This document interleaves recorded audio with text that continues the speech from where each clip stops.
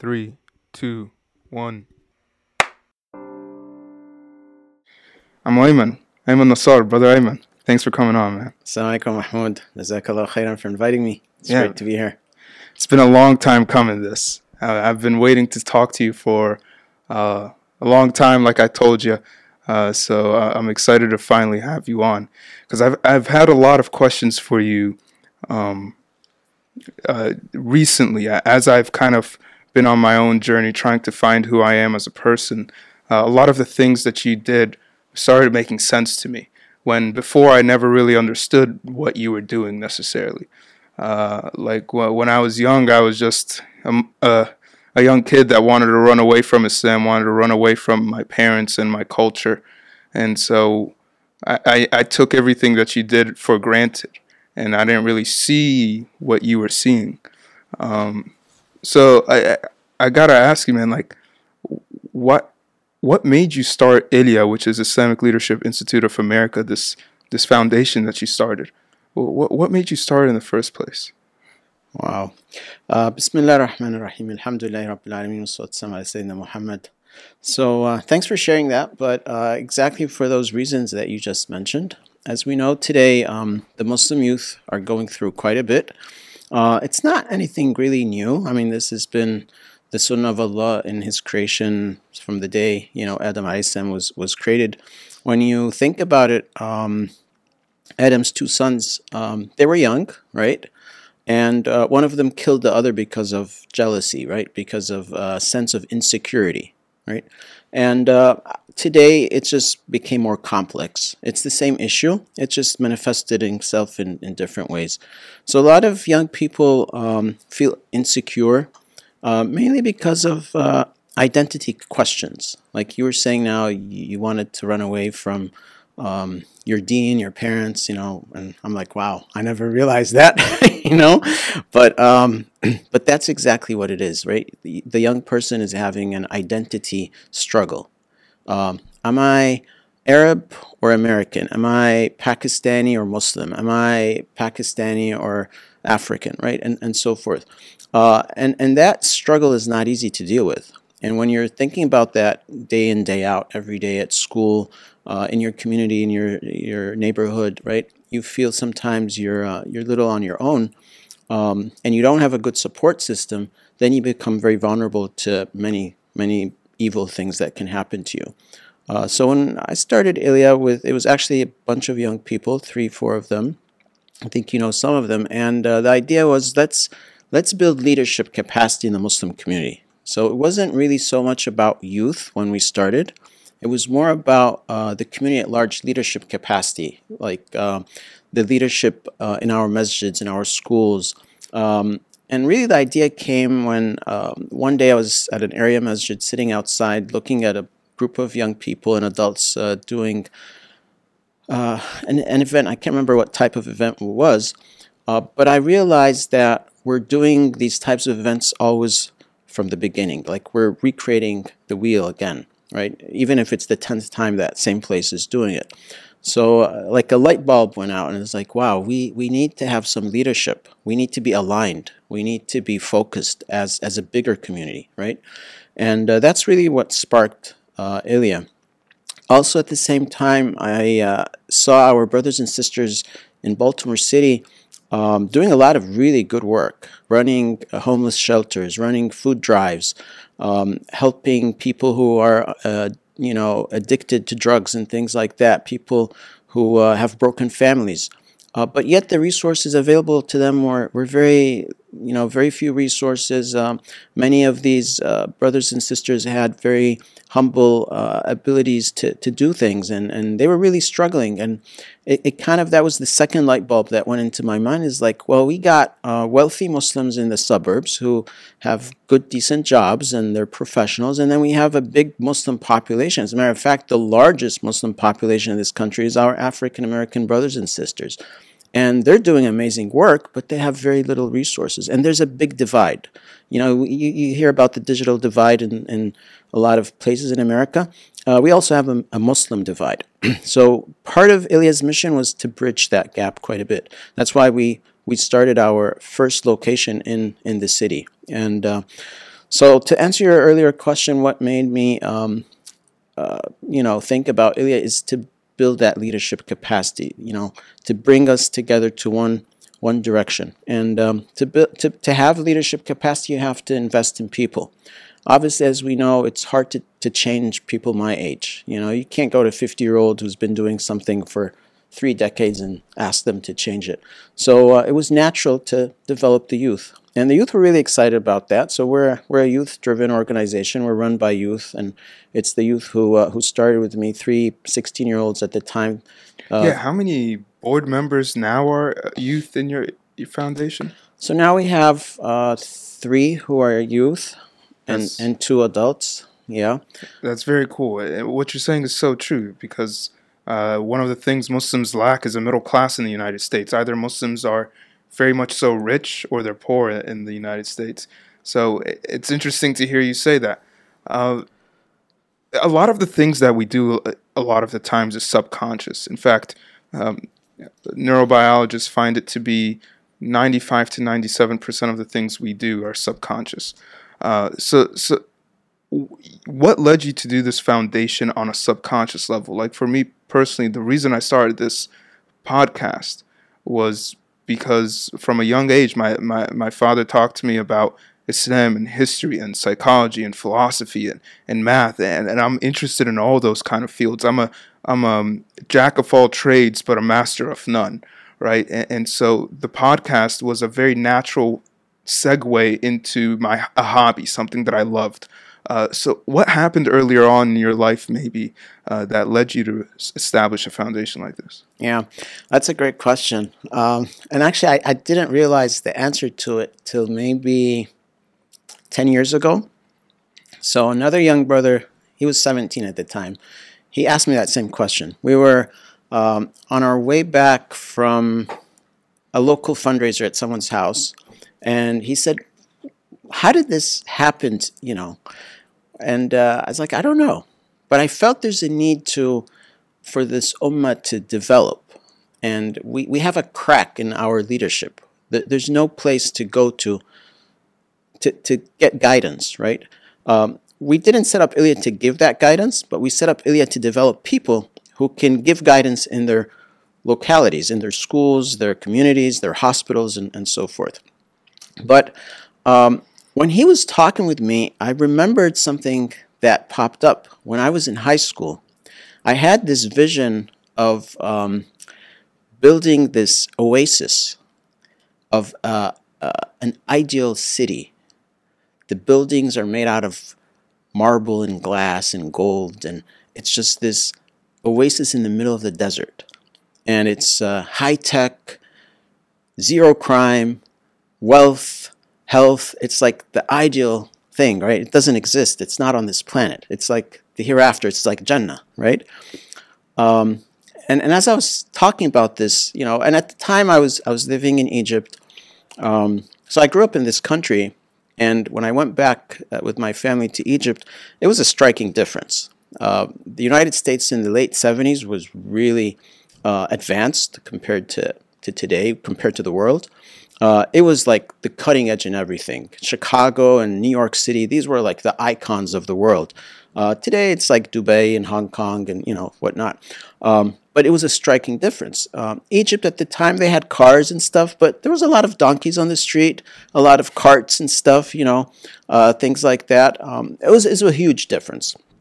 So that contrast, in my experience, I think is one of the things that subconsciously made me think, like, how can Egypt, this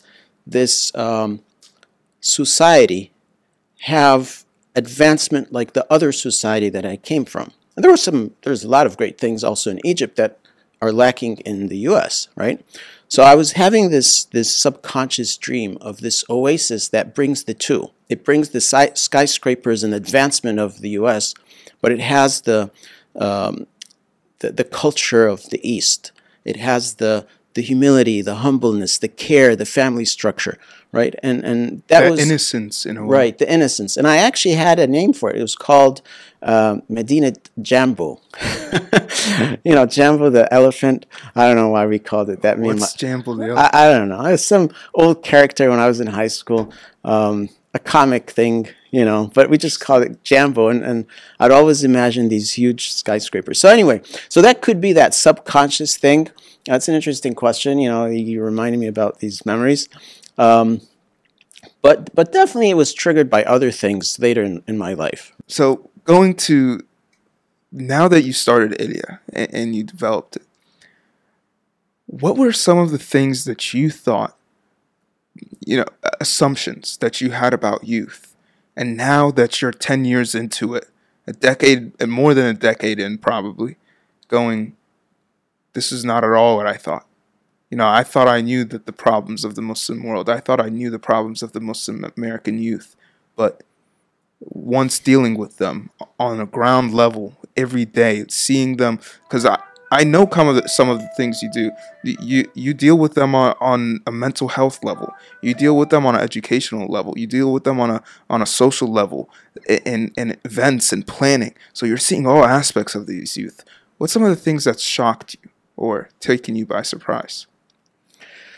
Yeah, there's definitely a lot that I've learned over the years, right? So when I first started ILIA, I knew that the Muslim youth, or youth in general, are very capable people, very intelligent, hard workers, risk takers, right?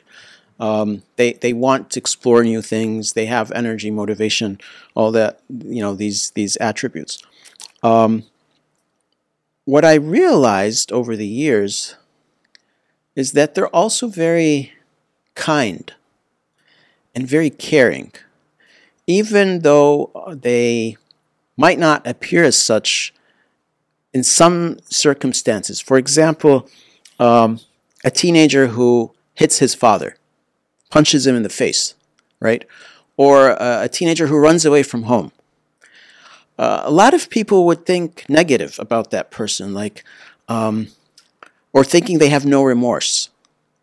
When I really realized that that's not the case, when I would sit with that young person and he would say, I love my dad so much. He just doesn't understand me. Even though 10 minutes ago he punched his father in the face and his dad was bleeding and whatnot. So that was something that I didn't know before. Before engaging with youth to that level, I always assumed that, kids who have trouble, because when I was in high school, we always had that bully, right? I remember there was this kid, he always bullies me. And one day he bullied my brother. I would always let him, bully me. It's okay. But when he bullied my brother, I literally flew over him in the bus. I don't forget that day. And I just started, punching him. I was a very skinny kid in high school and one of those kids that kind of mind their own business, right? But that day I changed. So I always had that thought that kids who have trouble are kind of like those bullies that I had in school. They don't have kind hearts. They're mean people. But what I realized working with young people on the ground is that even those who have problems, they're doing drugs, they fighting with their parents, they're stealing, they have problems with the law. The majority, if not all of them, have really, really kind hearts. They just been shifted in a direction that they themselves don't want. I remember sitting with a brother. He was 14 at a prison cell. He killed a couple of people in D.C. and he was kind of out of control. So they called me and said, "Hey, can you come and see this young person?" So I sat down with the brother, and we were talking for half an hour. And man, the sweetest guy. I mean, he's so passionate, so loving, caring. And I said, "What's up? Why are you doing this stuff? Why are you not listening to your mentors and officers and people and creating all this chaos?" And he's like, "I miss my mom." That's all. So, we spoke a little bit and whatnot. So that's Did you ask him why he killed someone? So he's living a tough life in the city, right? So this is another thing that I learned, right? There's a difference between hearing stuff and seeing it, experiencing firsthand. So I'm sure a lot of people watching this podcast, they know about homelessness. They've seen pictures on the internet, like someone, in a blanket under a bridge or whatever, right? But that's one thing. You can pass by your car and see someone who's asking for money at the traffic light, but it's a different thing to live with that person for a week or talk to them for a full day and understand what's really going on in their life. Completely different experience, right? So, and the Prophet ﷺ manifested this. We have the story of Al-Umayr, young boy, 7, 8 years old, who had a bird, a pet, and it died, right? Many of us would take this so lightly, like, oh, pet died, okay, just throw the bird in the trash, right? It's just an animal. But the Prophet ﷺ spent a lot of time sitting down with this young boy, talking to him about his dead bird. And the Sahaba questioned the absence of the Prophet ﷺ, like, he's a busy man, he's leading an ummah. Where are you? What are you doing? And he said, Al-Umayr was sad because he lost his pet bird, Nughayr, it was called a Nughayr. So I had to sit down and talk to him about life and, things like that. So your question was, why did he kill people, right?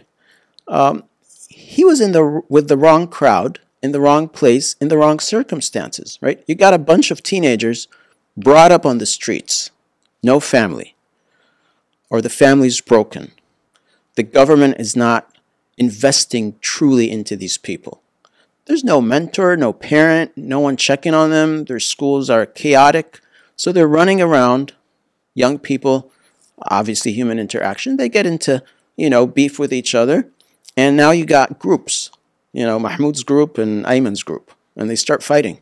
And in that, it's just guns get pulled out and people lose their lives. And they're 14. They're still not mature enough to realize that these guns would actually take people's lives, right? Yeah, and one of the things that I learned recently is that our brain processes millions of stimuli a day. And so if it told us about the millions of stimuli it processes a day, we'd go insane. So it simplifies it for us. It simplifies it dramatically.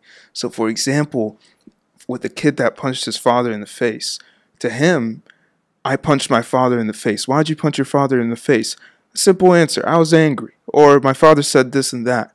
But there's actually always a very deep and more complex reason behind the very actions that we do on a daily basis. Even though initially we can give a simple response, if you break that person down with certain questions and you keep, interviewing them, I guess, in a way, you would learn.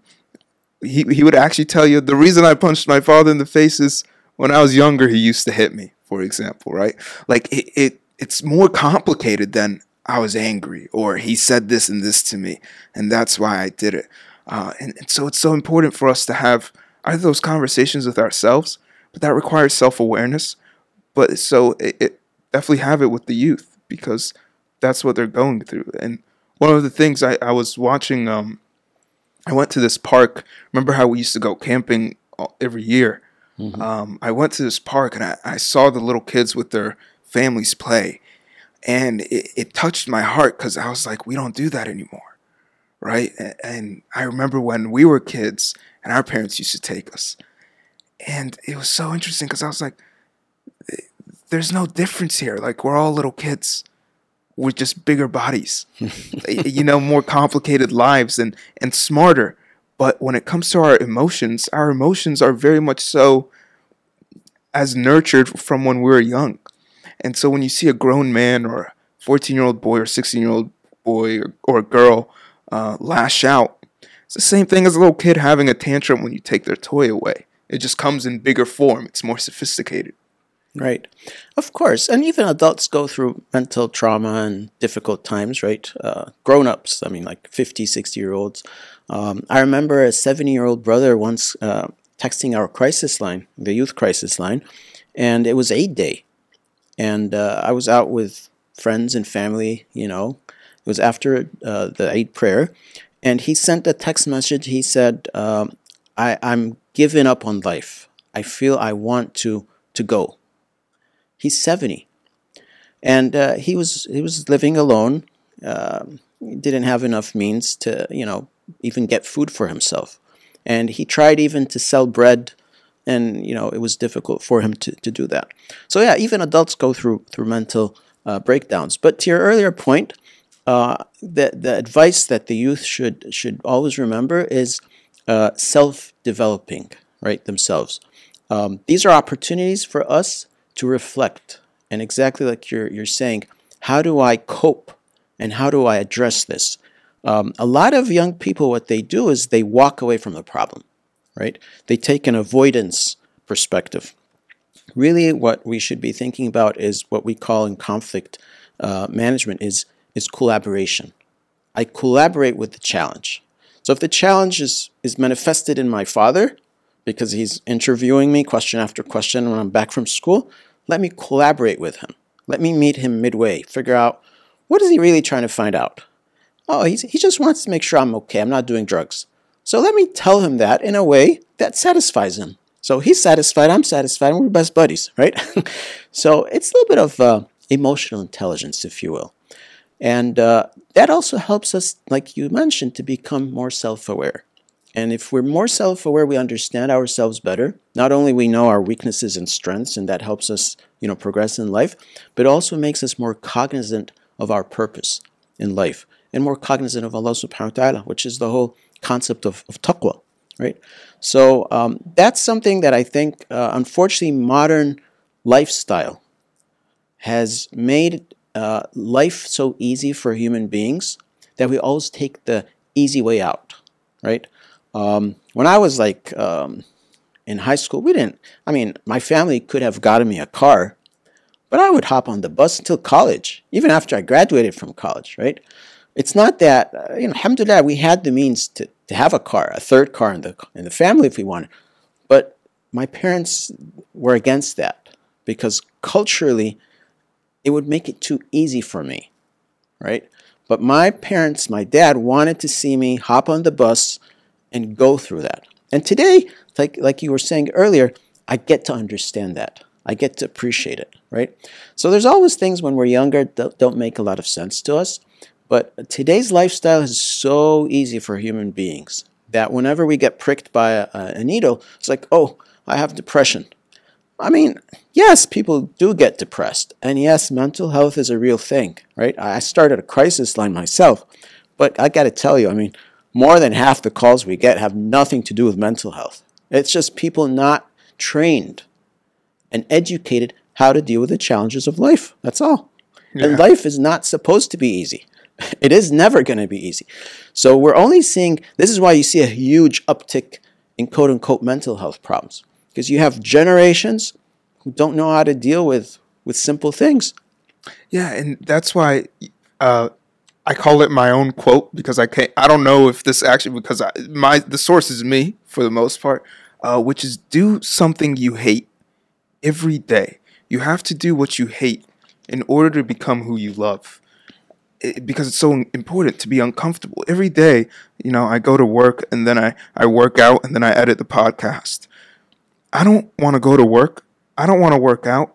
And sometimes I don't want to edit the podcast. But I do that every single day because, like you're saying, that discomfort, that pushing yourself to the next limit, no matter what, is a huge part of life. And comfort actually breeds this happiness, this satisfaction with one's life more than anything.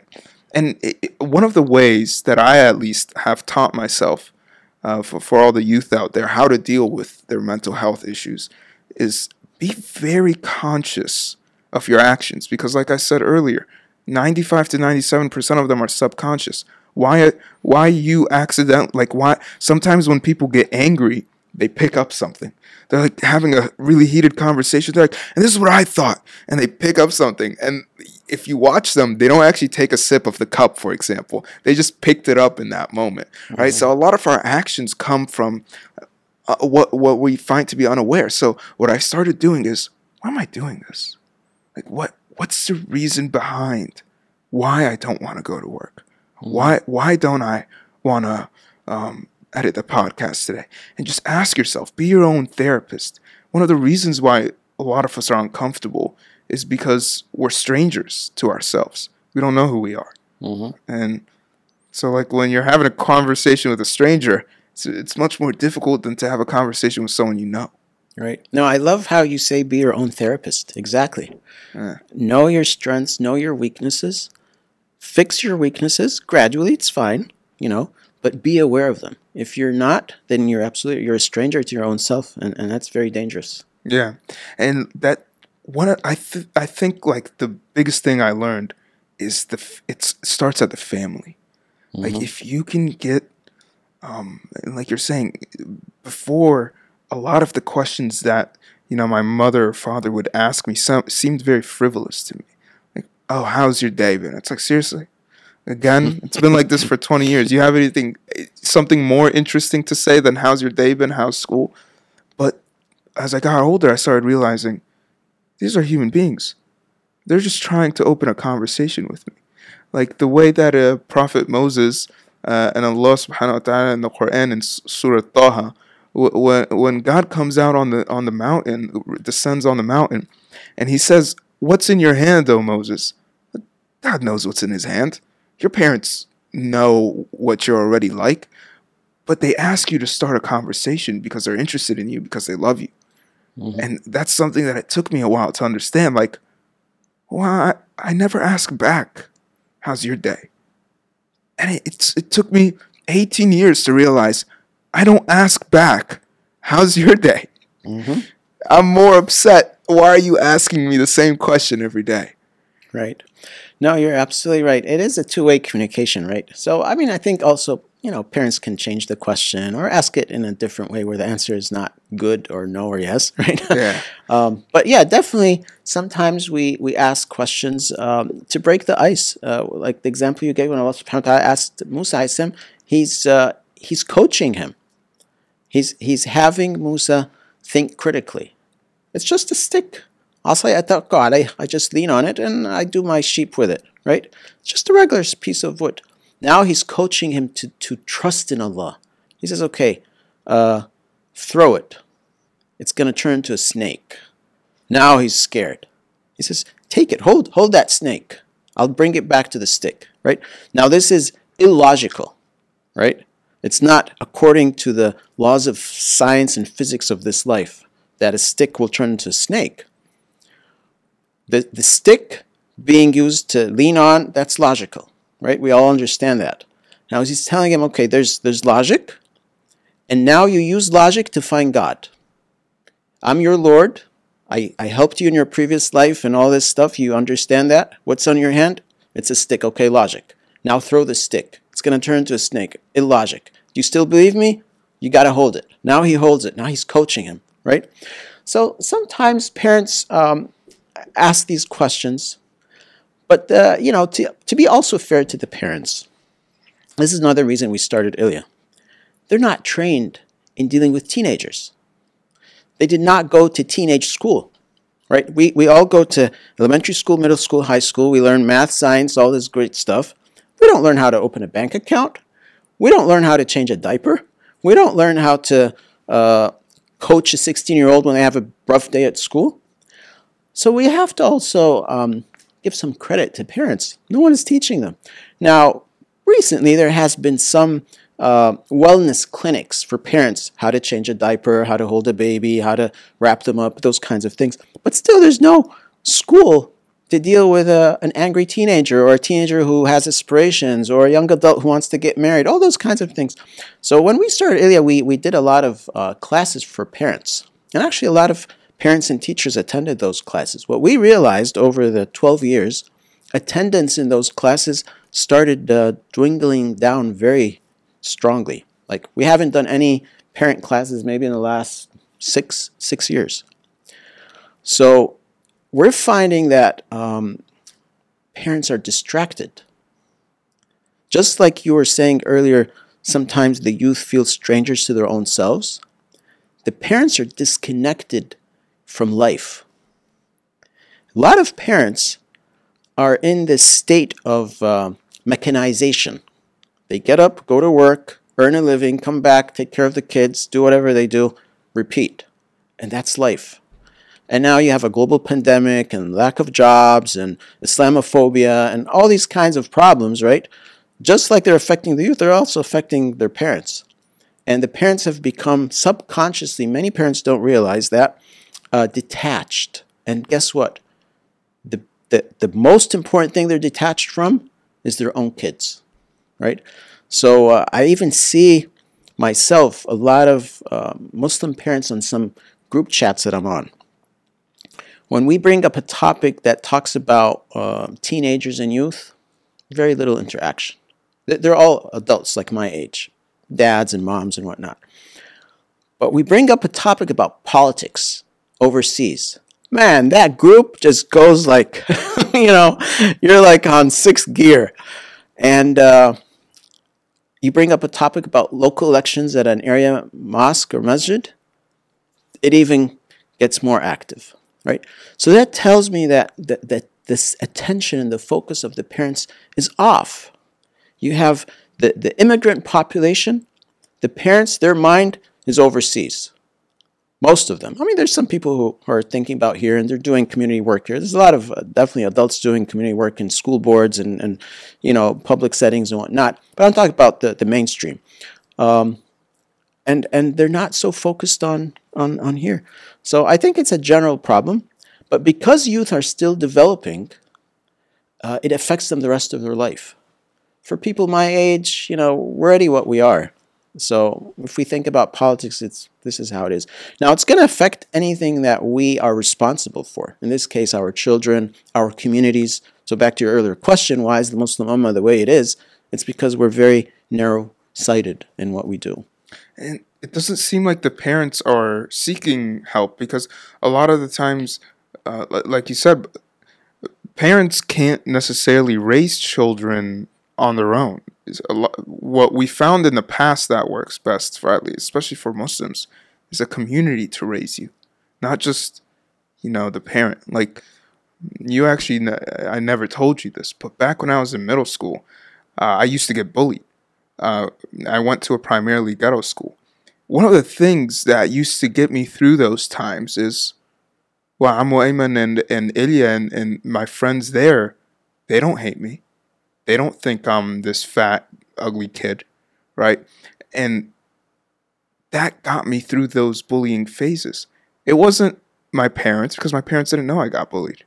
Mm. And my parents weren't the ones being the friends, and because they're my parents, and rightfully so. It's not their position or a place to be. So what they did instead offer was a community for me to go to and be able to find an identity with. And that was one of the things that ILIA provided to me that I was very thankful for, was a backbone, a structure, a Muslim unit that I can go, even though everyone here is a different background I'm the only Muslim, I'm the only white kid that's Muslim, so I don't fit with the whites, and I don't fit with the African Americans or the Hispanics. I'm a light-skinned white Muslim. I could attach myself to ILIA, and that was huge for me growing up. Mm-hmm. I think a lot of parents, like you're saying, oh, ILIA, yeah, we'll get our kids we'll force our kids to volunteer here every once in a while. Mm-hmm. It's not like that. Right. I think you're right. It's part of it, awareness. People don't understand the depth of the issue just the way you explained it, right? The other thing is distractions. A lot of people say because some parents or imams come from overseas, they don't fully understand. I kind of disagree with that a little bit. I think even if you look at Caucasians who've been born and raised here their whole life and they don't know any other country, there are a lot of people like that as well, outside of the Muslim community. So it's all about awareness. Am I, as a person, regardless, youth or adult, interested in being intrigued to learn about what's around me, right?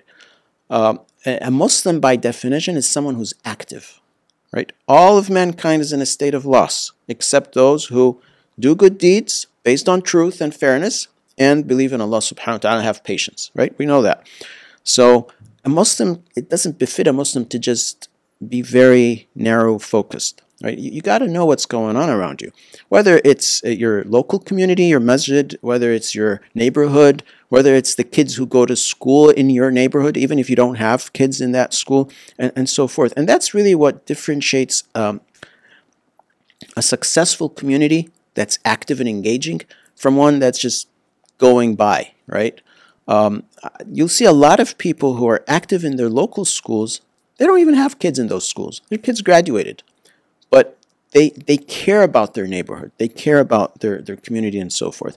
So I think that's the problem is we're so self-centric. We need to realize we're members of a global community, the nation of Muhammad Sallallahu Alaihi Wasallam. And as Allah tells us, we're the best nation brought out, not because we're dark-skinned or light-skinned or what we look like. It's because of three things. We do good, prevent evil, and do it for the sake of Allah. And if we all remember that every day in everything we're doing, automatically things will just turn out the way they should be. What's the biggest thing you would say you would say is the biggest mistake or regret you have within the last 12 years of on the ground work, if any? Oh wow, that's a loaded question. I don't know. What would you wish you could have done differently or would have done differently, if any? It might be nothing at all. Yeah. I don't know. I haven't given this a lot of thought. There's definitely have been a lot of struggles and difficulties. I've learned from them tremendously. Right. I don't know. Sometimes I think maybe I should have been more assertive with people than I typically used to be. I've changed that a bit. I don't know if it worked or not. So that's another thing you asked me earlier. What did I learn that I didn't know before? I learned that college kids are actually not as busy as they seem to be, and high schoolers are not busy at all. So when we first started ILIA, I used to be very gentle on the youth. It's like, oh, Muhammad slacked. It's okay. He's in college, He's got homework and schoolwork. But I realized, man, that people are just, not serious and whatnot. Especially when I got kids of my own, and I've dealt now with thousands of young people, alhamdulillah, and I know what their schedules look like. So that's maybe one thing. But other than that, I don't know. I can't think of anything right now. Yeah, I asked you one of them interview questions. One of the ones that you go for a job and they ask you, and you're like, "Jeez, that threw me off." So definitely, that's that's a question you might sleep on. You're like, "All right, let me think about that one." I was just hoping maybe you had something because it's interesting, man. I mean, definitely, I would have loved to learn more about Islam earlier in my life. So here's one that I remember now. When I was 14. I didn't know how to pray. Really? 14? Yeah, I was in 9th grade or so. And I was with my parents out shopping, and we passed by a bookstore. And there was a book there that I wanted to buy about prayer. It's basically like how to pray. But it's a nice thick book. But I didn't want to buy it that day because my dad was with me. And I was like, what is he going to think? I'm 14, I don't know how to pray.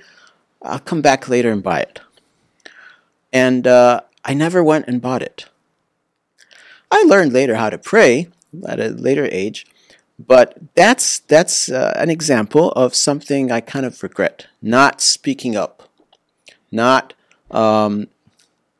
being assertive of what I want to do. Right. Also, for young people out there, when I was in high school, like I said, I got picked on quite a bit. The interesting, a lot of these people are now my friends. Right. But maybe I should have spoken more, right? We didn't have crisis line, ILIA, none of that stuff. I mean, bullying wasn't even something that human race recognized. Yeah. It's just like part of life. Yeah. You get slapped and that's it. You go home and no one cares, right? So those are a couple of things that come to mind now, yeah. Yeah, man, it's interesting. Like when I look back at my photos with my friends, guys that that I would recognize as my brothers, as people that I grew up with. The only pictures I find are when we were on ILIA trips or when we were you know, you made us take the pictures, but we refused to take pictures otherwise. Yep. See, pays back 10 years later.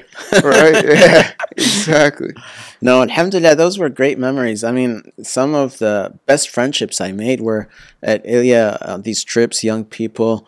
Yeah, I've learned a lot from the young folks. Have you ever lost a youth? A youth that you tried to help, but you lost? Yeah, subhanallah, I did a number of them, different ways, but yeah, it's definitely a very painful thing to go through. Did you find anything consistent with any of the losses? I think they're different. The one consistent thing is people don't speak up, and it's really important. We need to talk to someone. You know, sometimes we feel that we're a burden on others. Really, that's not the case. Simple example. I mean, someone who's volunteering is doing a lot of good community work, and I said, "Why are you always struggling to bring people to help you out? You're young. You're a youth. I can bring more youth than you can. It doesn't make any sense to me. There's a problem." So he writes me back an email a few days later. He's like, "Hey, I got a problem I need to tell you about." And I thought like he's gonna tell me like he's antisocial or like has some depression or problem. He's like, "I feel really embarrassed asking people to help and volunteer because I feel like I'm a burden and making them inconvenienced." I was like, "No. If people want to volunteer, they're going to welcome that. They're actually going to be happy you're bringing them an opportunity for them to volunteer. If they are not into volunteering, they're just going to say thank you and that's it, or not respond. But if they understand volunteering, if they understand giving back, they're actually going to appreciate that. And by doing that, you're respecting them. You're showing them that they have something to offer, that you need them. You're building community bonds and so forth."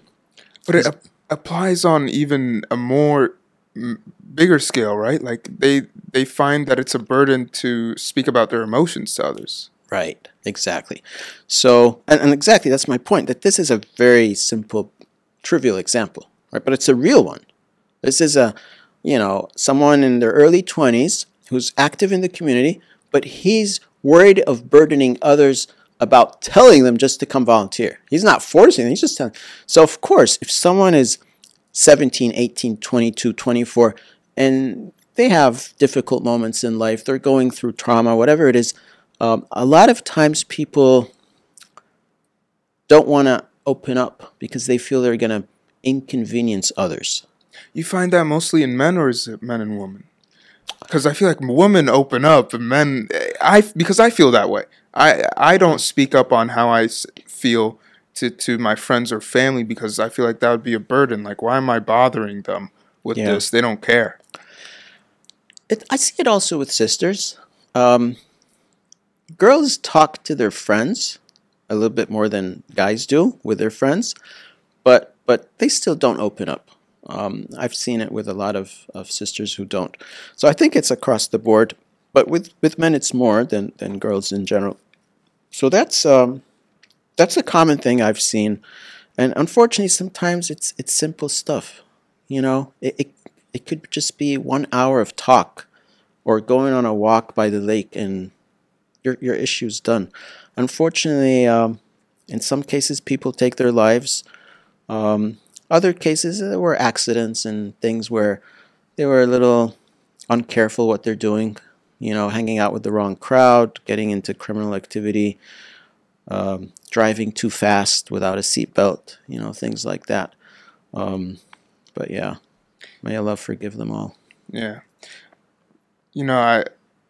One of my biggest regret, at least, and it's one of the things that's kind of led on this podcast, is I didn't say something when I saw it. Like, I recognized in my friend something was wrong, and I didn't say anything. I didn't talk to him about it. I didn't say anything about it. And then a month later, I hear the news that he took his own life. And that to me has been the biggest regret in my life. Is I knew he was not what I remembered him to be. I knew that there was something wrong, and I didn't say anything about it. Yeah, I don't know. It's just that's definitely something that's weighed heavy on me since. Absolutely, it's not an easy thing. Yeah, and just for the sake of everyone out there, I mean, there is a crisis line. You can share the number, but definitely. Do you know the number off the top of your head? 443-429-0095. People can call, text. Also, they can go to Instagram at Youth Crisis Line and send messages. We get a lot of texts from young people, but definitely. If you know someone who you feel is going through difficulty, at least just talk to them, right? Hey, I feel you're not yourself. Are you okay? You can slide them that number, the card. I know, as external, friends and family members or community members, sometimes we feel we don't want to intrude, like we want to give people their privacy. But to your point, there's always a threshold we can't risk, right? So sometimes parents tell me, they call me up and it's like, hey, my son is doing drugs and his life is upside down, and what should we do? And I say, call the police. I say, I can't do that. I say, I'll do it for you. It's okay. And he said, but they're gonna hate me for this. No, they'll hate you, yeah, for a day or two, but they're actually on the third day gonna thank you. And that's what happens. A lot of young people, they've been going through some difficult times in their life, but they're at a point where now they're going to harm themselves. I can't just watch and, pat them on the shoulder. It's like, this is the deal from day one. When I see you hurting others or yourself, I'm going to take some action you might not like at that moment. But you're going to appreciate it later. And a lot of times, I mean, the young person is sitting in an emergency room in a hospital. He's like, cussing at me. But 2 days later, he's like hugging me and is like, thank you for doing this. So I think the message here is any one of us, young, adult, parent, grandparent, whatever, if you feel someone is not doing well, don't just sit back and watch. Call a number. We get a lot of calls by third party, like a grandmother saying, my grandson doesn't seem to be doing well. Or a mom saying, my kid hasn't come out of his room for a week. Things like that. So, you don't, if you're not trained to talk to your friend or person or whoever it is, that's okay. You can call on behalf of others. But that's how a lot of people, get help. Yeah, and don't ever distance things from and actions or events from people. That's one of the things I did, is I said, no, never, not them. And that's one of the things, if you talk to a parent who lost a child to suicide or to an overdose, one of the most consistent things you'll hear is, I would have never thought my child would do this. Mm-hmm. And if you talk to their friends, I would have never thought. What do you mean by distancing things or events from people? Is like the child that drove fast, for example, without the seatbelt on. Everyone else in the world dies from car accidents, not me. Oh, I see. Yeah. And so that's the biggest mistake that teenagers especially fall into, is that they distance hard life events and actions from themselves. Oh, I'm taking cocaine every weekend because I'm in college. Everyone else gets addicted to cocaine, but not me. I don't get addicted to cocaine. And so, until they end up being addicted to cocaine. Right. And of course, there's also sometimes misinformation. Like, maybe it's not really everyone doing cocaine, like you think. Yeah. Right?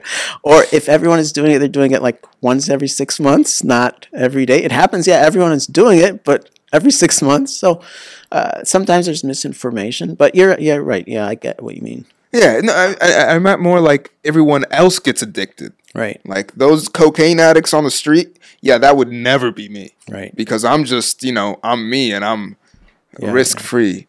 It's right. So, like, don't distance suicide from the people around you, because you never know what's going on in their head.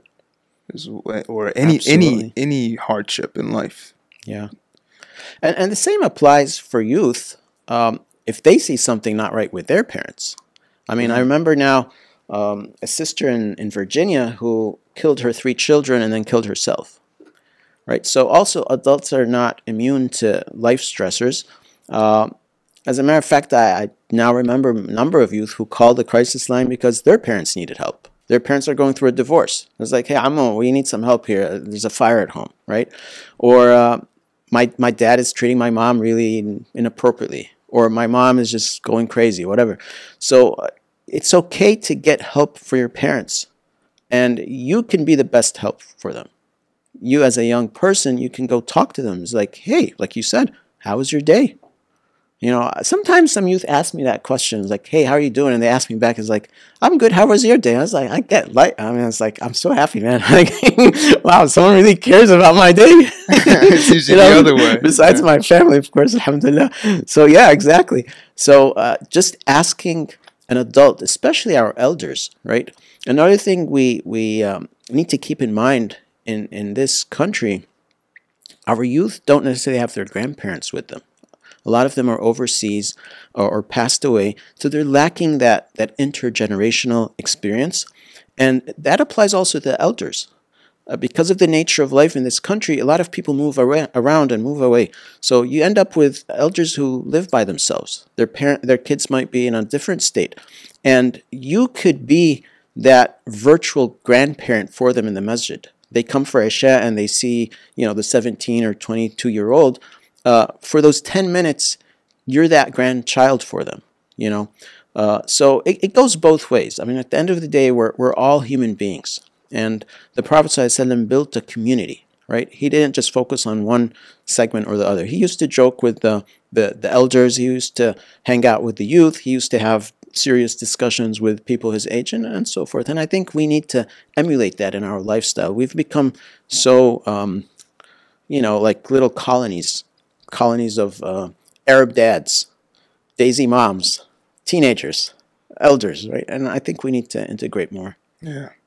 Inshallah, I think I think you think the same, since I believe you think the same, since you work with youth, that inshallah the future for us is bright as Muslims and for our youth. And life's hard, life brings you down, and I pray that all Muslims and non-Muslim youth alike can get through it and be able to come out of it successful and believers of God and stick to their deen. I mean, how old were you when you came here? Because you were born in Egypt, right? Right. So I came here when I was an infant. I lived here till about 8, and then I went back. Right. But when I came back here, I was 18. I didn't have any friends because all my friends are in high school in Egypt, right? So I was like very lonely, extremely lonely. So my friend was my bike. I just get on my bike and bike in College Park, go to Virginia by National Airport, watch the airplanes while they land, go to the mall, stuff like that. And it was very difficult to make friends because young adults who were around me were very different culturally. They were doing things just wasn't me. So it was very boring and very difficult. But then I would just come for part of the year and go back for school. When I finished college, I came back here, and kind of settled down. But again, I didn't know anyone here, right? So it was very difficult. So to kind of fill up my time and build a network, I started volunteering at local weekend schools. And they weren't structured like today, like you have these masjids and Islamic centers. They were all areas, spaces that we would rent, the community would rent in public schools, and the parents would bring their kids for a couple of hours on a Sunday and so forth. So that was really my first interaction with the Muslim community, generally speaking, just teaching second graders Islam, right? Surah Quraysh, Qul Huwa Allahu Ahad, things like that. And from there, I started to get exposed to young people. Were you attached to Islam in Egypt as well, or did coming to the United States make you have to hold on to your religion more? No, really. In Egypt, Islam to me was just like a like a habit, A culture. a culture. Yeah. I didn't really know much about Islam, to be honest, until I came here. So I understood Islam when I came here. I started practicing it when I went to Saudi Arabia. So before I came to the U.S., I spent a couple of years in Saudi Arabia, and because of the nature of the society, we closed down for Salah. It's a very it's a very culture-aware society. Very what's the proper word? Structured, maybe? Not structured, but Strict. not strict. There's just conservative. Yeah. Conservative, right? So I started practicing more there, meaning praying on time, more connected to prayer, those kinds of things.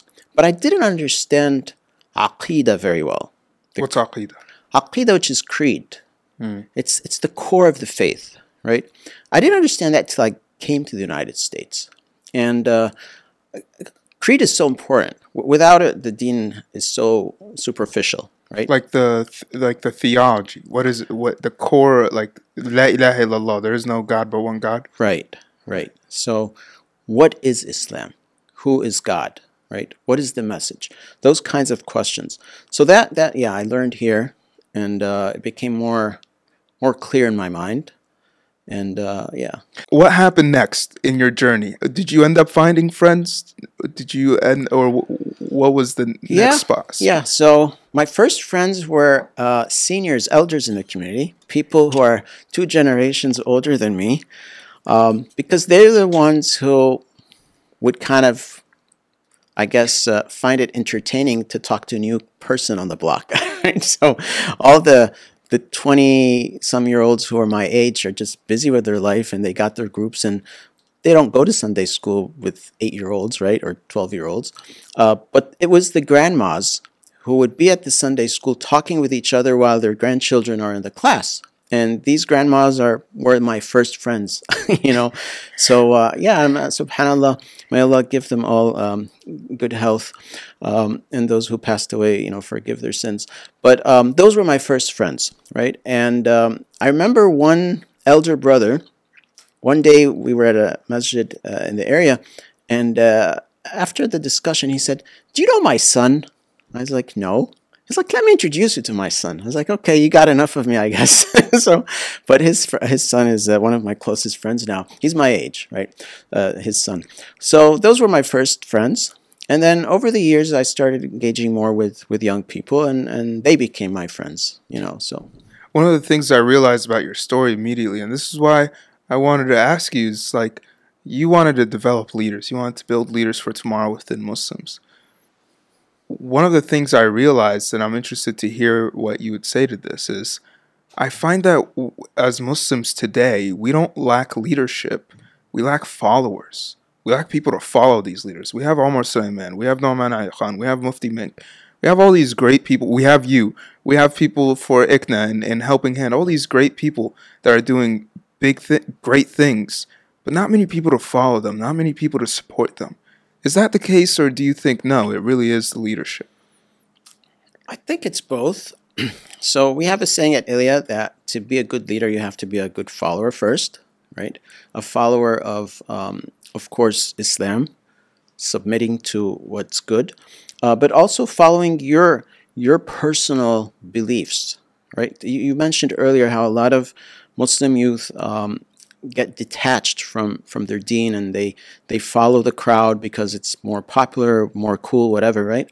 And that's because they're not being true to themselves. They're not following their own personal beliefs. They know that, this is something I don't believe in, but they still do it just so they can get by, right, or get along. So I think, you're right. There's lack of followership, good followership, but we also have lack of leadership, right? So if you look at a larger scale, look at Muslims across the United States in general, we're very good individually. I don't know if you know, like the architect of the Sears Tower, or now it's called something else, in Chicago, he was a Muslim, right? Brother Khan. I think he passed away, but he was an architect from the 1970s or 60s, and he built that iconic structure, right? But a lot of people don't know that. We have some of the top surgeons in the world, scientists, inventors, you name it, not just in this country, but across the globe. So individually, we're very successful people. You look at the Muslim population in this country, they're doctors, engineers, cab drivers, accountants. I mean, they do a lot of really good work and good services and so forth, but it's all individual work. But you come and ask, okay, what's the engineering firm that's Muslim-led? There isn't, right? What's the Muslim hospital? There isn't. But you hear a lot of other hospitals that are run by other denominations or have that mission driven by these other thoughts and ideologies and so forth. So at an ummah level, we lack leadership, right? Why do you think that is? Because I agree with you. You're so right, but we didn't used to be like that. If anything, our origins was the opposite. We may have been weak as individuals, but strong together under the Prophet, peace be upon him. So Right. what's led us to be the opposite, where we're very strong individuals and weak together? Is it our egos? Egos is one, and it's our self-interests, right? So the Prophet ﷺ told us we're never going to fail from within. We're always going to fail either by our enemies, sorry. Meaning we're never going to be defeated by an enemy of Allah. We're only going to be defeated from within. What does that mean? It means there will be Muslims inside the Ummah who are so egocentric, so selfish, that they start to become what? The enemies of their communities. By collaborating with others, by spreading rumors, whatever, spreading negative thoughts and mindsets and so forth. So that's exactly what happened. That's how we lost lots of,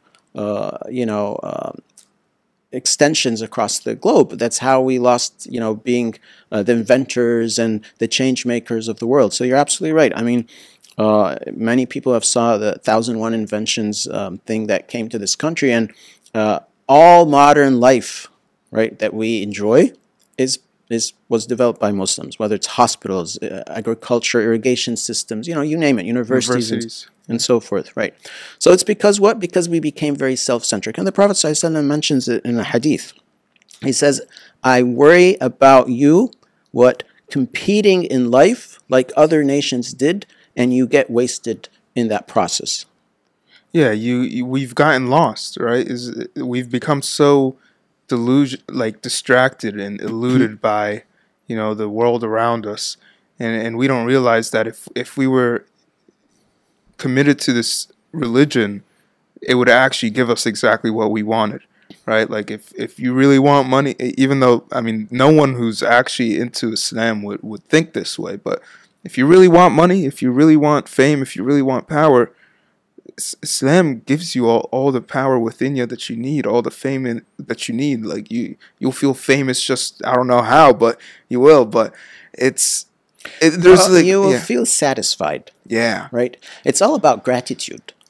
And this is why Alhamdulillah is so magnificent. Like the Prophet ﷺ says what? 2 words that are heavy on the scale. Subhanallah wa bihamdih. Glory be to Allah and all praises and thanks to Allah.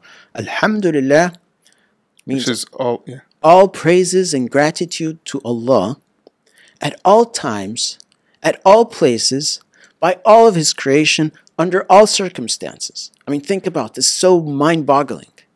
It's not like, Alhamdulillah, thank God, because I have water. No, it's thank God at all times, anywhere, in the sky, on moon, on Mars, under the ocean, by everything, not just human beings, but other creatures, the stars, right? So having that sense of gratitude makes a human being comfortable. And that's why modern science, right, they found that people who volunteer, generally speaking, feel happy, regardless of their faith. They feel like fulfilled, like they did something cool, right? And I work in technology, right? So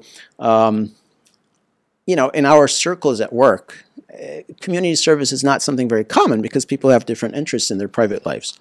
So when someone brings up, like, I volunteered at my community this weekend, we did whatever, like we distributed food to 100 people. It's like, oh, wow, you did that. That's so great.